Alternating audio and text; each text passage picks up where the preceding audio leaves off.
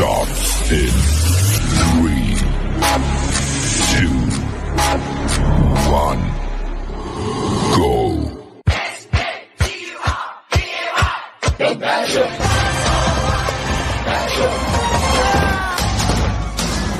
Liberalism is back in style. Welcome to the evolution. What if you knew Fox News was just lying to you? How could you watch when you know?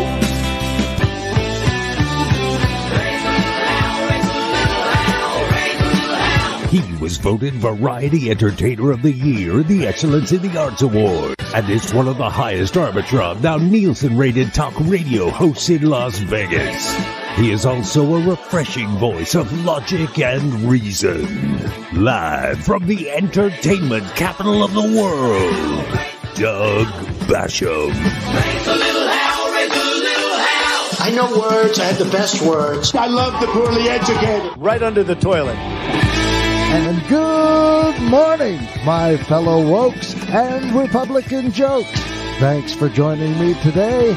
My name is Doug Basham, and welcome to the Doug Basham Show right here on KSHP in Las Vegas and on social media, and to a genuine demonstration of excellence in broadcasting. The website is www.dougbasham.com. Last name spelled B as in Bob, A-S-H-A-M as in Mary. DougBasham.com. My email, doug@DougBasham.com. If you are new to this show, here's all you need to know. My website is one page. You'll find the show's logo on top. Underneath it, 12 links to everything associated with this show, including links to all the social media sites on which we broadcast this show live. But here's really the only one you need. Click on the YouTube icon. Once there, click on the link that says live. There you can watch the show live or view the archive shows. 2 clicks. That's it. But hey, if you could manage a third click, namely on the subscribe link, I would be thankful. 221-7283 is our call-in number here at the station, folks. If you want to talk on the radio in our second half hour, that's 702-221-SAVE, as in save our democracy, our ultimate and only goal. And each and every show we do, lock him up. You know, one thing I pride myself in is I try not to waste valuable airtime telling you what I do on my days off or when I'm away from the show. Granted, there's not much to tell. I spend my weekends preparing segments for this show. Now, I have a small TV on my work desk, and every now and then I'll have it on when there's a football game or a Formula One race, but even then, I only give them a fraction of my attention. The show always has 99% of my attention. That said, I'm going to break my own rule and let you know what I've been doing the past couple days when I wasn't doing this show or preparing for the next one. And I wouldn't do that if I didn't see a connection to this show's main focus, namely our imperiled democracy. So let me set this up. First, I have 2 cars, a 2009 Hyundai Elantra and a 2015 Hyundai Elantra. I like Hyundai Elantras, obviously. Well, when I got my 2015 Elantra, which I got brand new at the end of 2015 when the 2016s were already out, I got it for a good price. Now, just to be clear, I didn't pay for the car. It was actually a gift. But right after that, I came into possession of a 2009 Elantra, which had low miles and was in great shape. And so, since 2015, I've been driving my 2009 car. As a result, my 2015 Hyundai has a grand total of 345 miles on it. Not 345,000, 345 period. And that's just from taking it to the dealer occasionally to keep the warranty valid. Well, 4 weeks ago, my 2009 suddenly went south and badly. It developed this power steering problem that would cost almost 3 times to fix what I could sell the car for. And so, for the past month, every time I've driven down here to the station, I have been waging a losing battle with my steering wheel, ever mindful that I was warned it could get to the point where I wouldn't be able to either turn the steering wheel or straighten it out once I had made a turn. And so when my 2009 went south, I decided it was time to make the switch and start driving my 2015. And so I went online again 4 weeks ago and booked the next available appointment, which is for this afternoon. I also called the DMV and asked what I had to do in order to switch the plates from the 2009 to the 2015. They said I had to bring the title and a smog check in. So, with my appointment 2 days off, on Tuesday I took the 2015 down to get a smog check, and they told me they couldn't do it because it didn't have a plate. I told them the DMV told me I couldn't get a plate until it was smog checked. Well, the smogger wouldn't or couldn't budge, and so I went home and called the DMV several times Tuesday afternoon. Each and every time I got a recording telling me they were too busy to answer my call and to try back later. So I tried them yesterday morning before I left for the show, and I got through. They told me I had to come in and get a temporary move permit, then take it for the smog check. So, after yesterday's show, I went to the DMV, wherein I stood in line for an hour and a half. When it was finally my turn and I told the clerk why I was there, namely for a temporary move permit, the first thing she told me was, "Why didn't you just go online and do it?" And I said, "I can do that?" And she said, "Yeah." And I said, "Well, why didn't they tell me that when I called this morning instead of telling me I had to come in?" And she said, "I don't know." I asked her how long the wait was if I stayed, and she said almost 4 hours. So I went home, and sure enough, within a few minutes, I had my temporary move permit. Great. So I go back to the smog place. They tested it, and it didn't pass. And I said, "How can that be? It's only got 345 miles on it." And the guy showed me where it said it had been rejected for incomplete monitors, which he then added meant that the car had to be driven in order for these monitors to reset. And of course, he charged me for the test even though it didn't pass. And so, I still plan on keeping my DMV appointment today, and I'm going to try and throw myself on their mercy and say, "Hey, this car only has 345 miles on it. It's essentially a brand new car. The reason it didn't pass the smog is because it's been sitting idle." And we'll see if that works. If it doesn't, I'll reschedule an appointment as soon as one's available and keep driving the car, which I can do because the temporary permit is good for 30 days. And in a couple weeks of driving it, I'll return to the smog shop and see if it passes then. So, that's something I've been dealing with the past month, but especially the past couple days. And I'm not telling you this strictly because I want you to be a part of my pity party, although that's certainly part of it. I mean, as the old saying goes, misery loves company. But there's another reason that's more important than my measly pity party. In past shows, you have heard me bemoan the fact that one of the challenges our democracy faces is the millions and millions of people who simply don't participate in it and don't vote. Well, while I was standing in line at the DMV yesterday, I noticed a young lady who was trying to register people to vote. And if you've ever been to the DMV without an appointment, which I never do except for yesterday when I had no choice, there are always a virtual crap ton of people either standing in line or coming out of the DMV. And what I saw was one person after another just blow this young lady off. Most either just shook their heads no or waved her off with one of their hands. And so at one point, I asked the fella behind me if he would save my place in line because I wanted to go talk to this young lady. He said sure, so I wandered over to where she was. I told her I hosted a political talk radio show, a real live morning show, by the way, and I was interested in her voting registration efforts. I then asked her how long she'd been working. She said 4 hours. I then asked her how many people she'd been able to register. She said 2.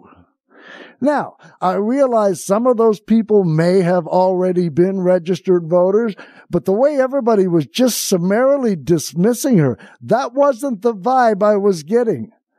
I mean, when she would ask people if they were registered to vote, no one I saw in my hour and a half in line even answered her. No one said yes, no one said no. Instead, they reacted to her with almost disgust, with don't bother me looks all across their faces. And that concerned me. I mean, if you were a registered voter and an active participant in our democracy, wouldn't you respond positively to her question? Thanks, but I'm already registered. I think you would.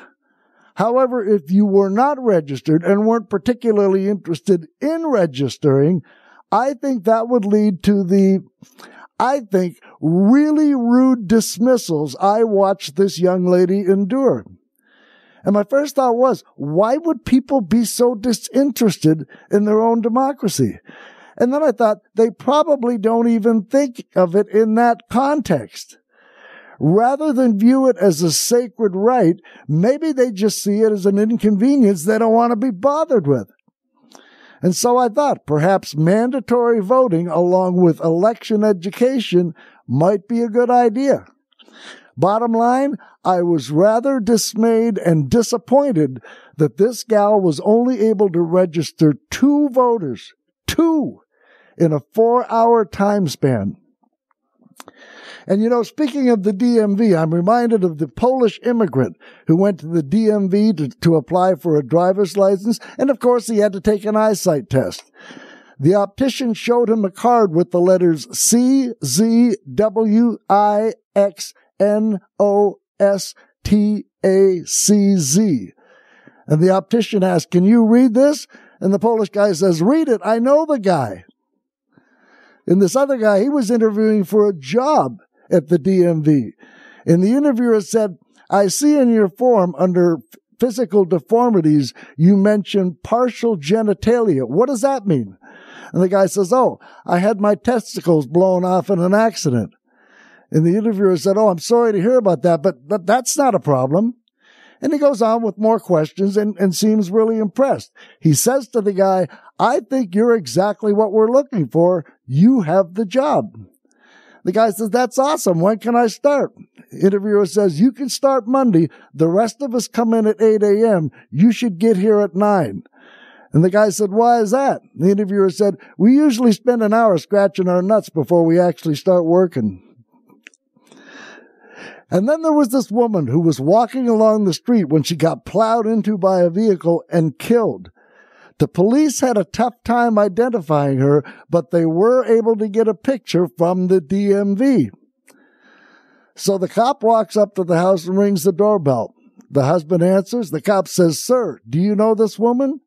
The guy says, "Yes, it's my wife." Cop says, Sir, I'm really not sure how to break this to you, but it looks like your wife was hit by a truck." And the husband replied, "Yeah, I know, but she's a wonderful cook."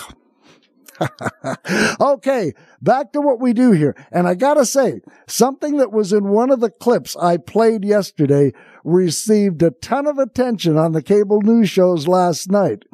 And it came from Liz Cheney's new book, Oath and Honor, a memoir and a warning. And by the way, this book won't be published until this coming Monday. It's already a bestseller on Amazon.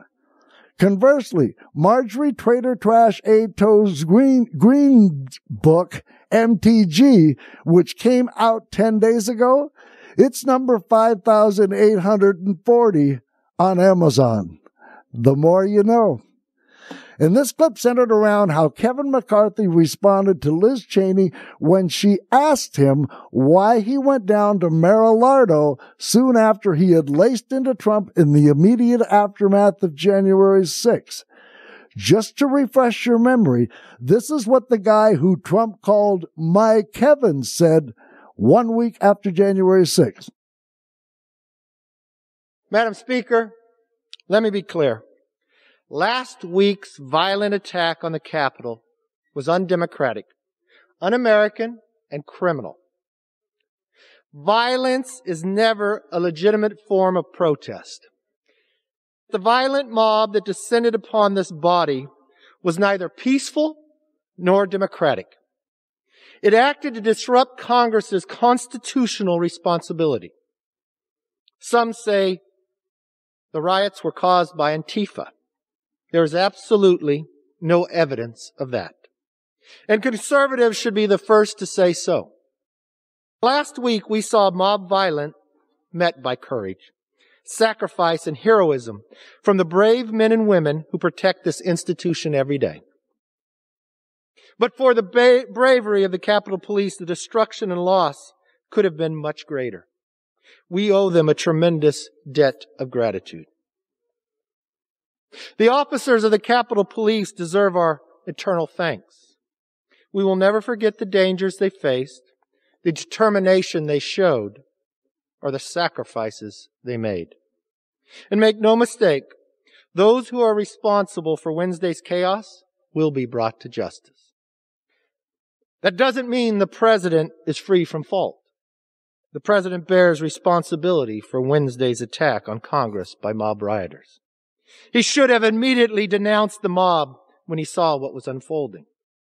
These facts require immediate action by President Trump. Accept his share of responsibility, quell the brewing unrest, and ensure President-elect Biden is able to successfully begin his term. And the president's immediate action also deserves congressional action, which is why I think a fact-finding commission and a censure resolution would be prudent. And you see, he didn't just support an investigation. He thought Trump should be censured. What you just saw there was a demonstration of leadership, albeit a brief one. Because shortly thereafter, we learned that McCarthy traveled to Mar-a-Lago to meet with the Orange Trader. When McCarthy returned, Cheney confronted McCarthy. Here's that part of the clip I played yesterday. This will show you MSNBC's Chris Hayes' reaction to this really just laughable excuse. 3 weeks after January 6th, Kevin McCarthy went to visit Donald Trump at Mar-a-Lago, smiling and shaking hands. Remember, for that infamous photo. And in her new book, former Congresswoman Liz Cheney reveals, McCarthy tried to explain that away, claiming that Trump's staff was, quote, really worried about the former president. And I quote here again, Trump's not eating, so they asked me to come see him. He's really depressed.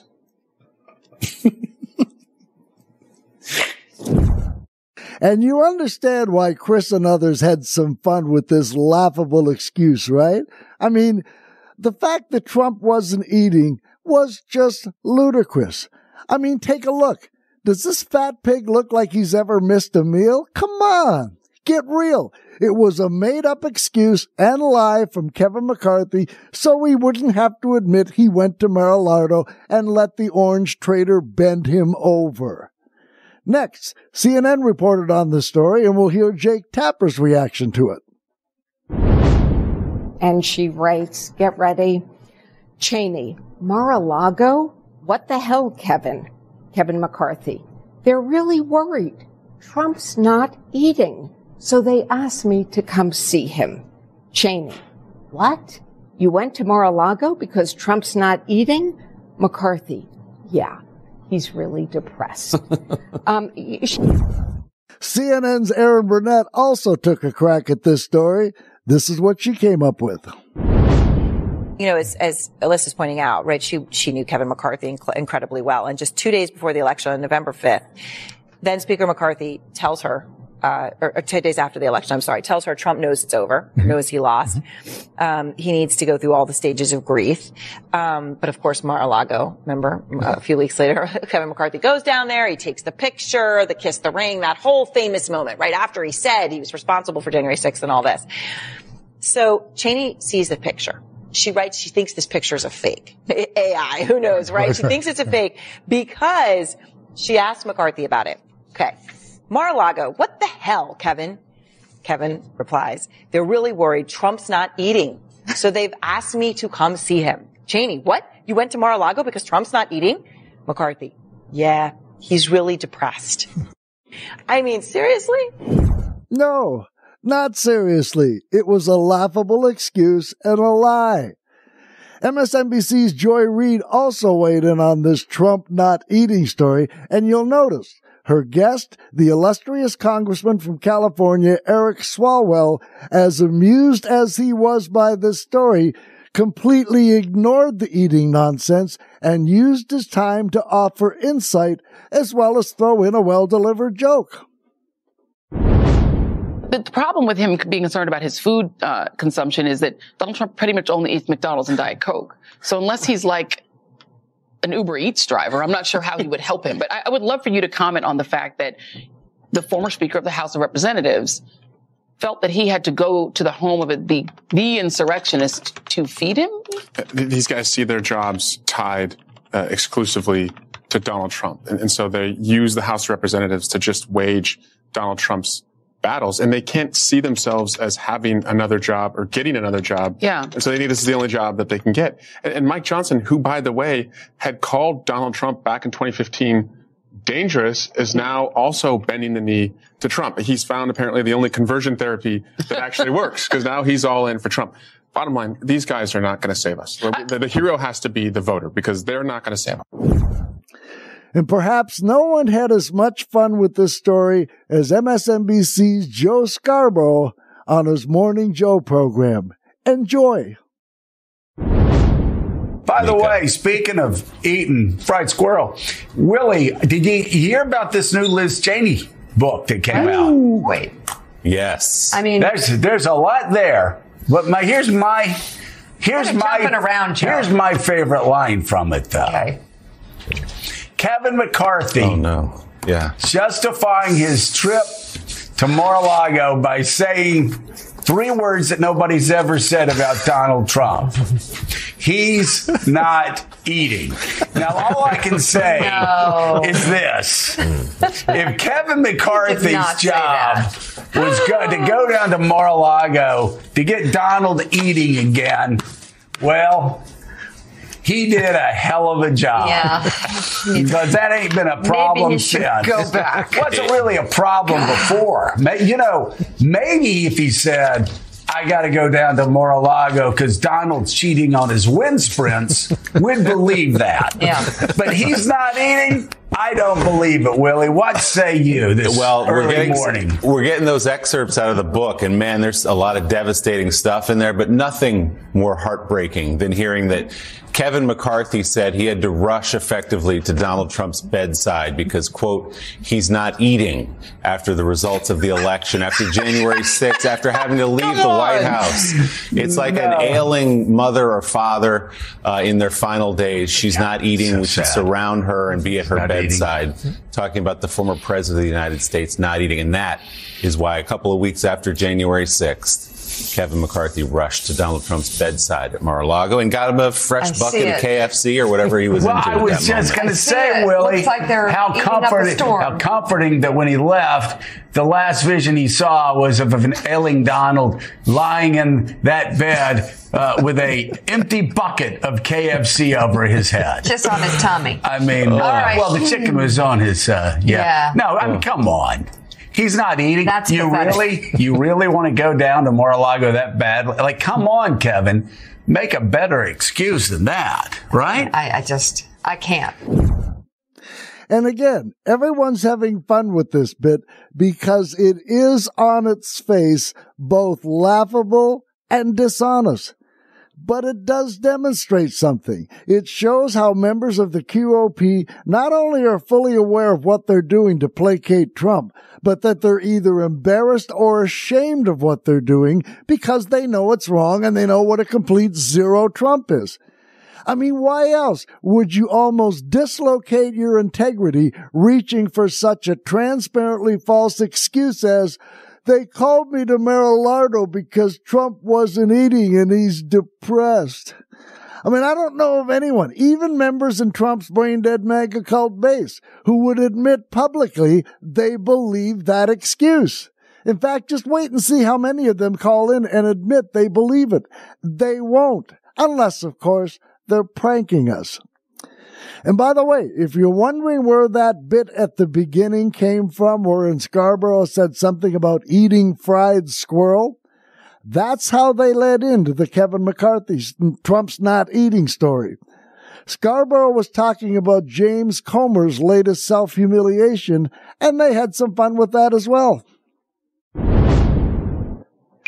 Hunter Biden's more than welcome to come in front of the committee. If he wants to clear his good name, if he wants to come and say, these weren't 20 shell companies, they actually did something. He's invited today. Well, he has to be happy because Hunter said he's going to. Hunter wants to go, and he wants to speak before the American people. Right. Wants to clear his name. He's more than invited. Wants everybody to hear. And this poor Comer guy. He's been trying to get Hunter. He wants him because he keeps making a fool of himself because he says, well, we ain't really got nothing. Right. But a squirrel fryer and a hound dog. Yeah. Or says something like that. But they got nothing. What was the first one? Squirrel fryer. Remember? Squirrel fryer. Okay. Squirrel fryer. Yeah. Yes. That was Squirrel fryer and a hound dog. Huckabee. By the way, speaking of eating fried squirrel, Willie, did you hear about this new Liz Cheney book that came out? Wait. Come on, Kevin. Make a better excuse than that, right? I can't. All right. But anyway, on this Comer thing, as you were asking me, Willie, I heard you in your head asking me this Comer thing. Yeah. He says, just come to our committee. So Hunter says, okay, I'll come to your committee. He goes, all right, we better do this in private now. Now they don't want the American people to see what Hunter Biden has to say. They have been spraying BS for a year about this guy, 2 years about this guy, and keeps going, if he was innocent, he'd come down to our committee. Well, they're coming down to the committee, and now they're like, no, we don't want it to be public. We don't want the public to see this. We're going to hide it behind closed doors. How pathetic. And now we'll hear Willie Geist's response. We're going to hide it behind closed doors. How pathetic. How pathetic that is. And Hunter Biden called their bluff. He said, all right, I'll come down there, but I'm not going to do it in private and let you spin what I said and cherry pick and misinterpret and spin out to the public and go on Fox News afterward and say things that I didn't say. Let's put it out in the open so the public can decide for themselves. And now they're saying, well, I'm not so sure we want that to happen because the whole point of this exercise is for us to spin this and to misinterpret the information. By the way, Jamie Raskin put out a statement. He, I think, crystallized the whole situation. Of course, Democrat from Maryland. Quote, let me get this straight, he said. After wailing and moaning for 10 months about Hunter Biden and alluding to some vast, unproven family conspiracy, after sending Hunter Biden a subpoena to appear and testify, Chairman Comer and the oversight Republicans now reject his offer to appear before the full committee in the eyes of the world and to answer any questions they pose. What an epic humiliation for our colleagues, and what a frank confession that they're simply not interested in the facts and have no confidence in their own case or the ability of their own members to pursue it. End quote from Jamie Raskin. This is James Comer, of course, guys, the man who said, well, there's an awful lot of smoke here, no fire yet. Apparently still looking for that fire. As Congressman Raskin said, epic humiliation. And I thought this was James Comer's best lousy excuse and lie for why they don't want Hunter Biden to testify publicly. And I'll let Chris Hayes from MSNBC set this up. If you have not been watching Fox News, you may not be aware of the drama and intrigue they and their Republican allies have gimmed up around the president's son, Hunter Biden. But you should know that while you have been following the news on all sorts of other topics, the Fox cinematic universe has been attacking President Biden and his son day in, day out, all day long. Now, this line of attack could, in theory, at least, be rather effective. The problem is they're working with very bad material. And they keep running into absolutely humiliating dead ends. Now they have hit perhaps the most humiliating one yet. They built up a whole narrative about the Biden crime family and promised that Hunter was the key to bringing them down. Comer and his teams have now spent months putting out a steady stream of anti-Biden content, doing everything they can to promote an impeachment story and impeachment news segments on Fox, short of actually voting on impeachment for the president because, well, they don't have enough support to pass that. Of course, a large part of what is driving all this is an instinct for revenge for the two impeachments of Donald Trump. Trump has ordered them to impeach Joe Biden, and, well, we know what they do when he orders them to do something. So they want to even the score. Trump wants to even the score. Facts. Now, this is the key point. They have uncovered no actual evidence to support an impeachment of Joe Biden, but the inquiry has provided the House Republicans with a great opportunity to subpoena Hunter. Chairman Comer issued that subpoena earlier this month, summoning Hunter Biden for a closed-door transcribed interview. And now, Hunter Biden has called their bluff. Yesterday, through his lawyer, Hunter Biden told Republicans, sure, I'll come in and talk to you, and not just that, I will come in and testify live in public before the whole committee. You know, you would think that would be precisely the sort of dramatic confrontational moment Republicans have been waiting for. They're trying to produce cable news for their friends over at Fox, after all. But instead of declaring victory and putting the date in ink, James Comer just folded, claiming a public hearing would not suffice. We need to ask him hundreds of questions. If he comes in for one hearing with 24 members having 5 minutes each to ask questions, with the Democrats yelling and screaming like they do every hearing, we would probably get about 30 to 35 questions in. Democrats scream and yell every hearing? Have you met Jim Bag Jordan, Mr. Comer? But yeah, you'll only get 35 of the hundreds of questions you want to ask Hunter if he testifies publicly, but you'd get all of your hundreds of questions asked if you just did it behind closed doors? Weak sauce, James, real weak sauce. I mean, why didn't you just say Hunter can't testify publicly because it'll make Donald Trump depressed and he'll stop eating? I mean, what is this? QOP pathetic, laughable excuse week? Because if it is, you worthless idiots are batting 1,000. Now I want to go back to Liz Cheney's book again and some of its more meaningful revelations. Our gal Alicia Menendez began her segment on this with this. Enablers and collaborators. Former Republican Congresswoman Liz Cheney, she has some choice words for her former colleagues in her new book, Oath and Honor. Cheney depicts a Republican Party that is willing to abandon any and all principles for the sake of one man, the disgraced ex-president, described by one of her fellow congressmen as, quote, Orange Jesus. CNN has obtained a copy of Cheney's book. While NBC News has not independently verified the anecdotes reported by CNN, a source tells NBC that CNN's reporting is true to the actual copy of the book. Inside Cheney's memoir are a ton of revelations, including this one, likely to perk up the ears of prosecutors in special counsel Jack Smith's office.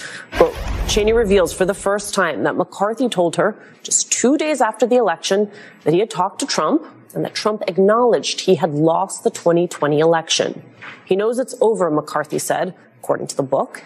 He needs to go through all the stages of grief. Cheney writes, she thought to herself, those stages of grief seem to involve tweeting in all caps. We all know what happened after the election. Donald Trump tried desperately to overturn his election defeat.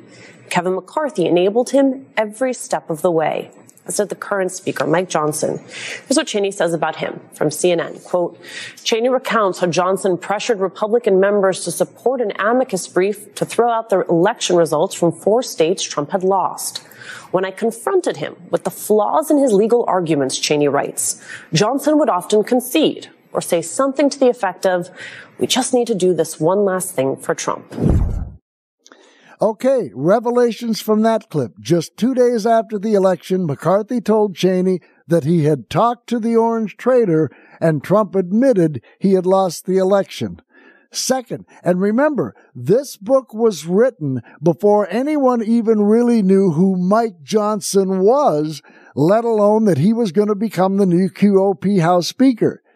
And yet Cheney writes that Johnson pressured QOP lawmakers to support an amicus brief to throw out the election results from 4 states that Trump had lost. And by the way, I'm wearing a pair of amicus briefs today. Would you like to see them? I promise I won't show you my Johnson mic. No? Another time? Fair enough. And when Cheney confronted Johnson and told him his legal arguments were bullshit, and keep in mind, Mike Johnson is not only a lawyer, but he's considered to be a pretty good lawyer and one who would certainly know better. But when Cheney would confront him and tell him he was way off base legally, Johnson would either agree with her or say, quote, "We just need to do this one last thing for Trump," end quote. Why? You admitted he'd lost the election. You admitted that your legal theories were crap. Did you really think if you did this one last thing for Trump, he would just go quietly into the good night? When has appeasing Trump ever led to anything other than him demanding even more loyalty and lawlessness? To the contrary, he has only escalated both his election lies and his dictatorial intentions. And yet this Mike Johnson just recently endorsed Trump for 2024. Mr. Christianity endorsed the devil incarnate. Alicia Menendez continued. Johnson would often concede or say something to the effect of, "We just need to do this one last thing for Trump." According to Cheney, doing one last thing for Trump effectively became the Republican Party's agenda. Here's what happened just before the Capitol was attacked on the 6th. Quote, Cheney describes a scene in the GOP cloakroom where members were encouraged to sign their names on electoral vote objection sheets, lined up on a table, one for each of the states Republicans were contesting. Cheney writes, most members knew it was a farce and another public display of fealty to Donald Trump. Among them was Republican Congressman Mark Green of Tennessee, Cheney writes. As he moved down the line, signing his name to the pieces of paper, Green said sheepishly to no one in particular, "The things we do for the orange Jesus." In the aftermath of the insurrection, Cheney's vote to impeach the ex-president and her refusal to back down from that vote cost her her position in Republican leadership and ultimately her seat in Congress. Her conclusion now, quote, "I am very sad to say that America can no longer count on a body of elected Republicans to protect our republic. Every one of us, Republican, Democrat, Independent, must work and vote together to ensure that Donald Trump and those who have appeased, enabled, and collaborated with him are defeated. This is the cause of our time."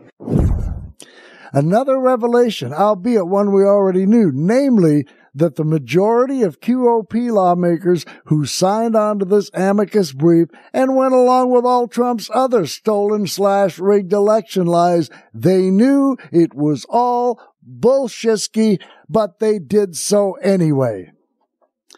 And finally, Liz Cheney couldn't be more on the money when she says ensuring Trump is never allowed within 100 miles of the halls of power ever again is the cause of our time.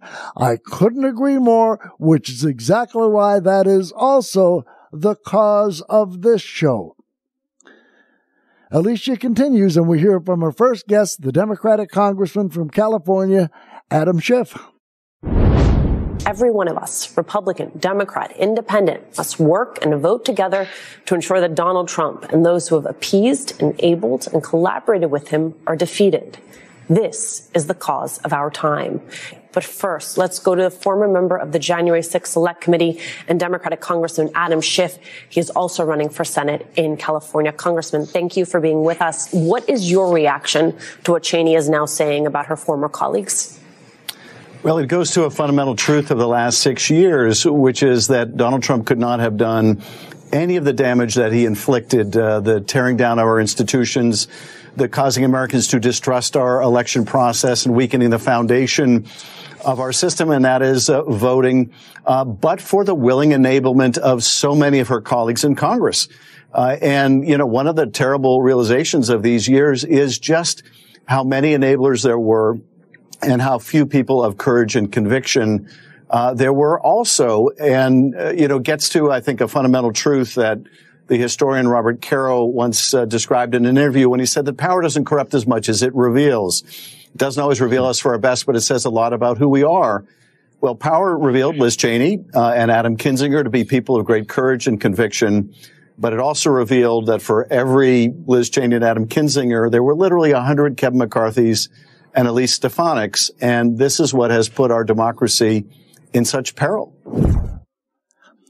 You know what I loved about what Adam Schiff just said? He repeated everything that I've said. Although, you know, I said it better.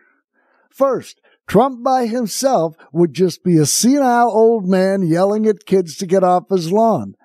I have said repeatedly that the problem isn't Trump. He couldn't have done what he's done without help. And sadly, an entire political party, an entire major political party, volunteered to be what Liz Cheney calls his enablers and collaborators. I call them his accomplices and co-conspirators.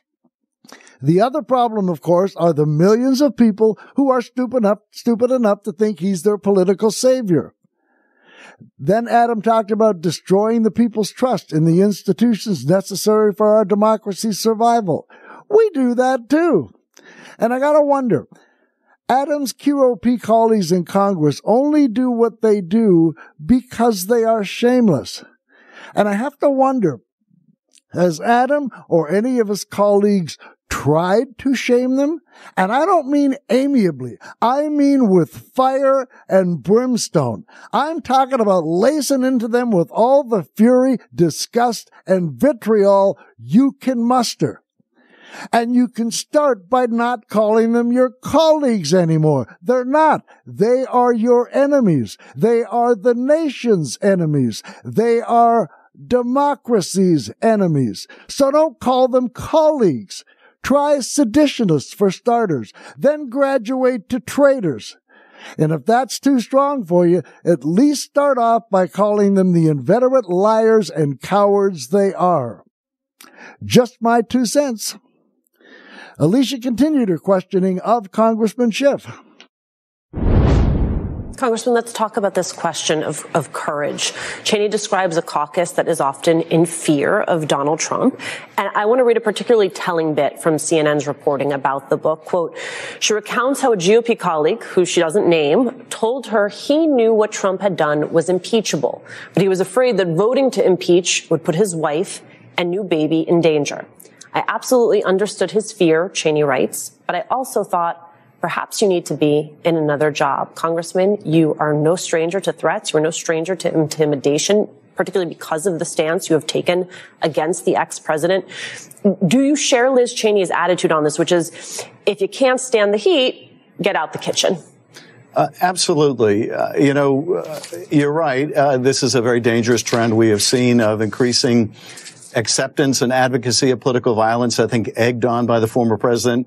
But if you're not willing to do your job, even when it involves getting threatened, then you better find another job right now, because there are more things more important, and standing up for our Constitution and defending your responsibilities and living up to your oath of office is to me the most important.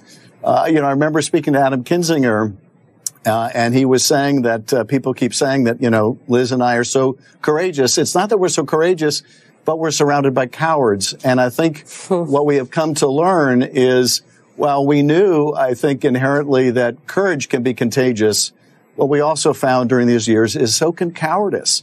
And because no one would speak out, no one would speak out. And there was this herd mentality, and there still is, people afraid of Donald Trump, unwilling to do the right thing when they know the right thing, because they're either in fear of their personal safety or, more often, just the pedestrian concern over whether they get to keep their job. For those members, I would just say there are more important things than keeping your job. Being able to look at yourself in the mirror ought to be one of them.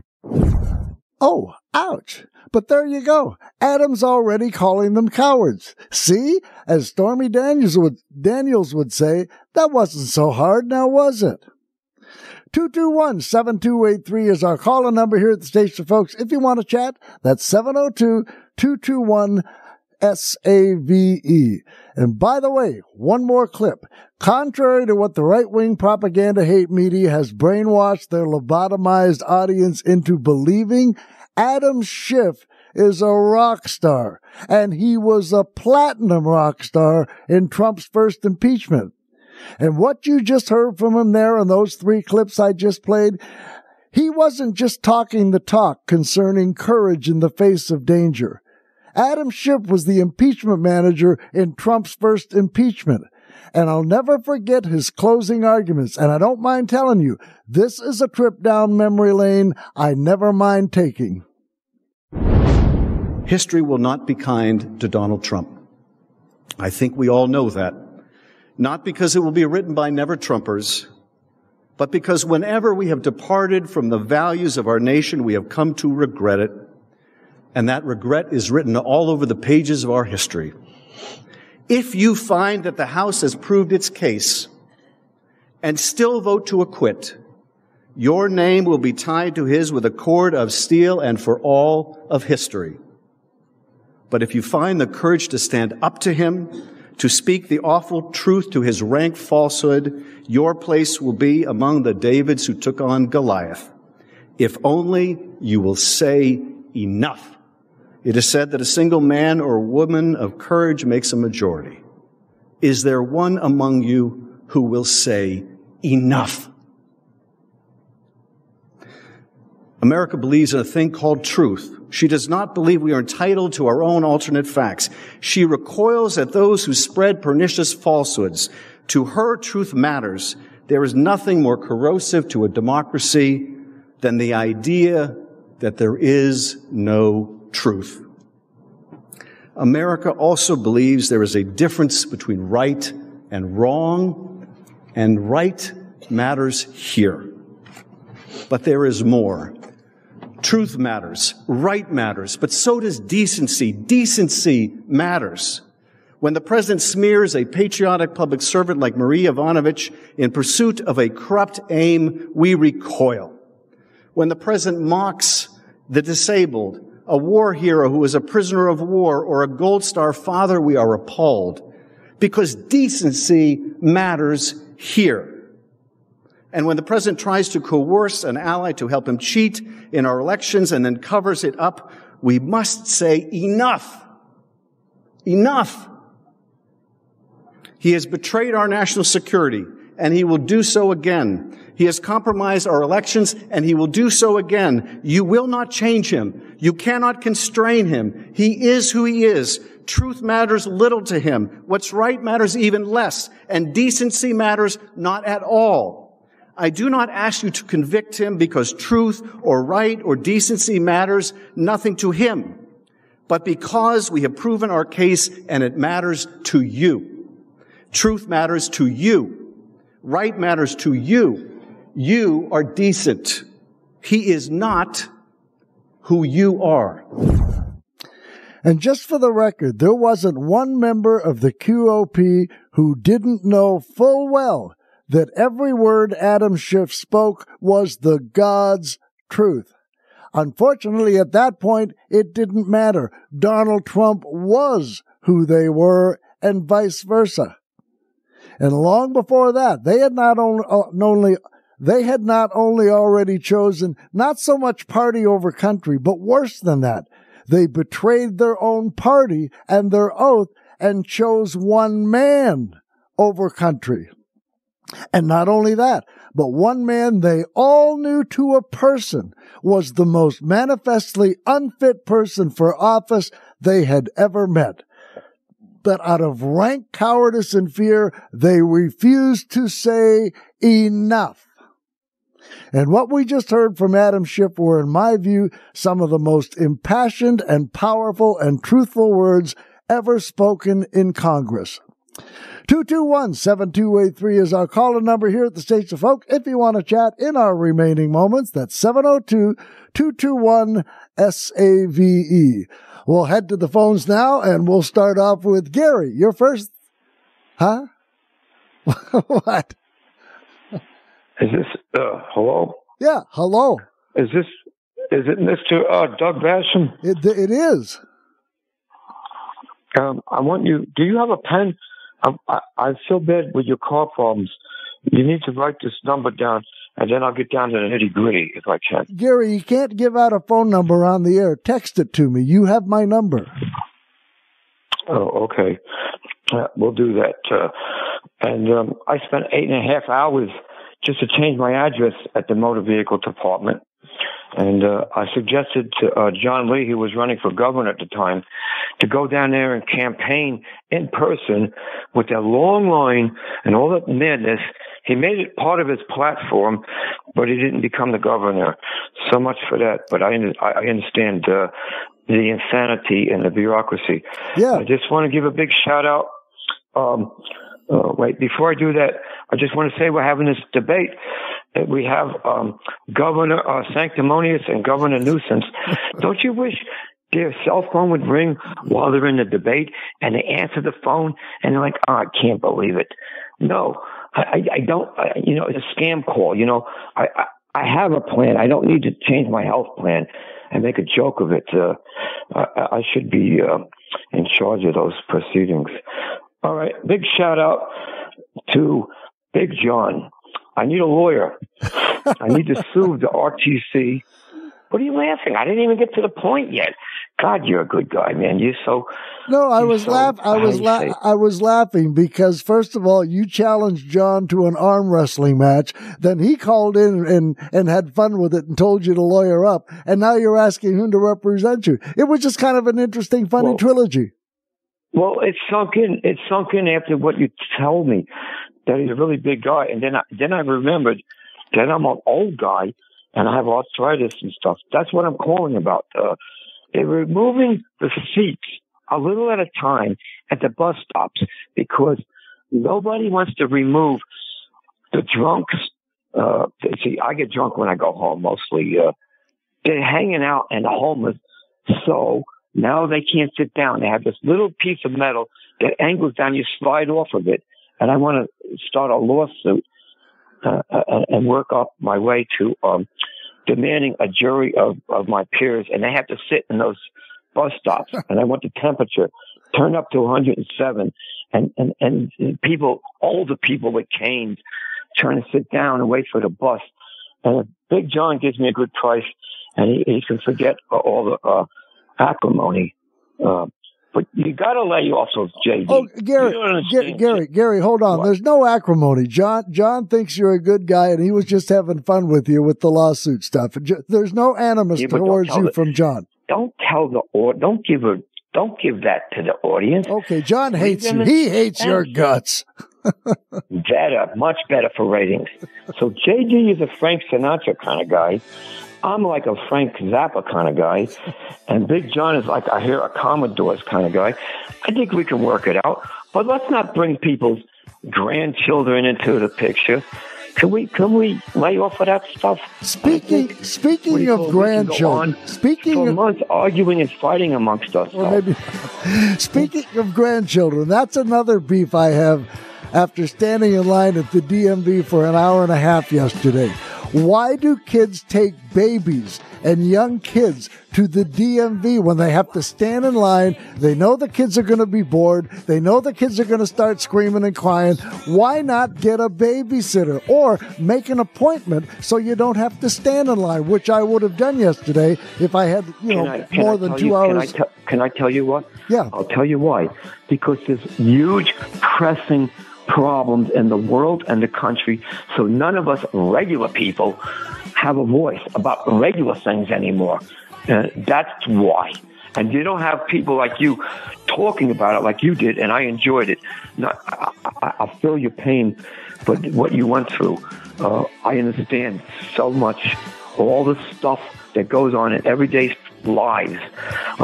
All right, I better get off the air. I'll talk to you next time. Hey, I appreciate it, Gary. You take care. You sound like you're a little under the weather. Take care of yourself. Hey, folks, that's it. I got to run. I appreciate you listening. I appreciate you calling. Again, the website, DougBasham.com. My email, Doug@DougBasham.com. We'll do this all over again tomorrow, hopefully with you. Until then, take care.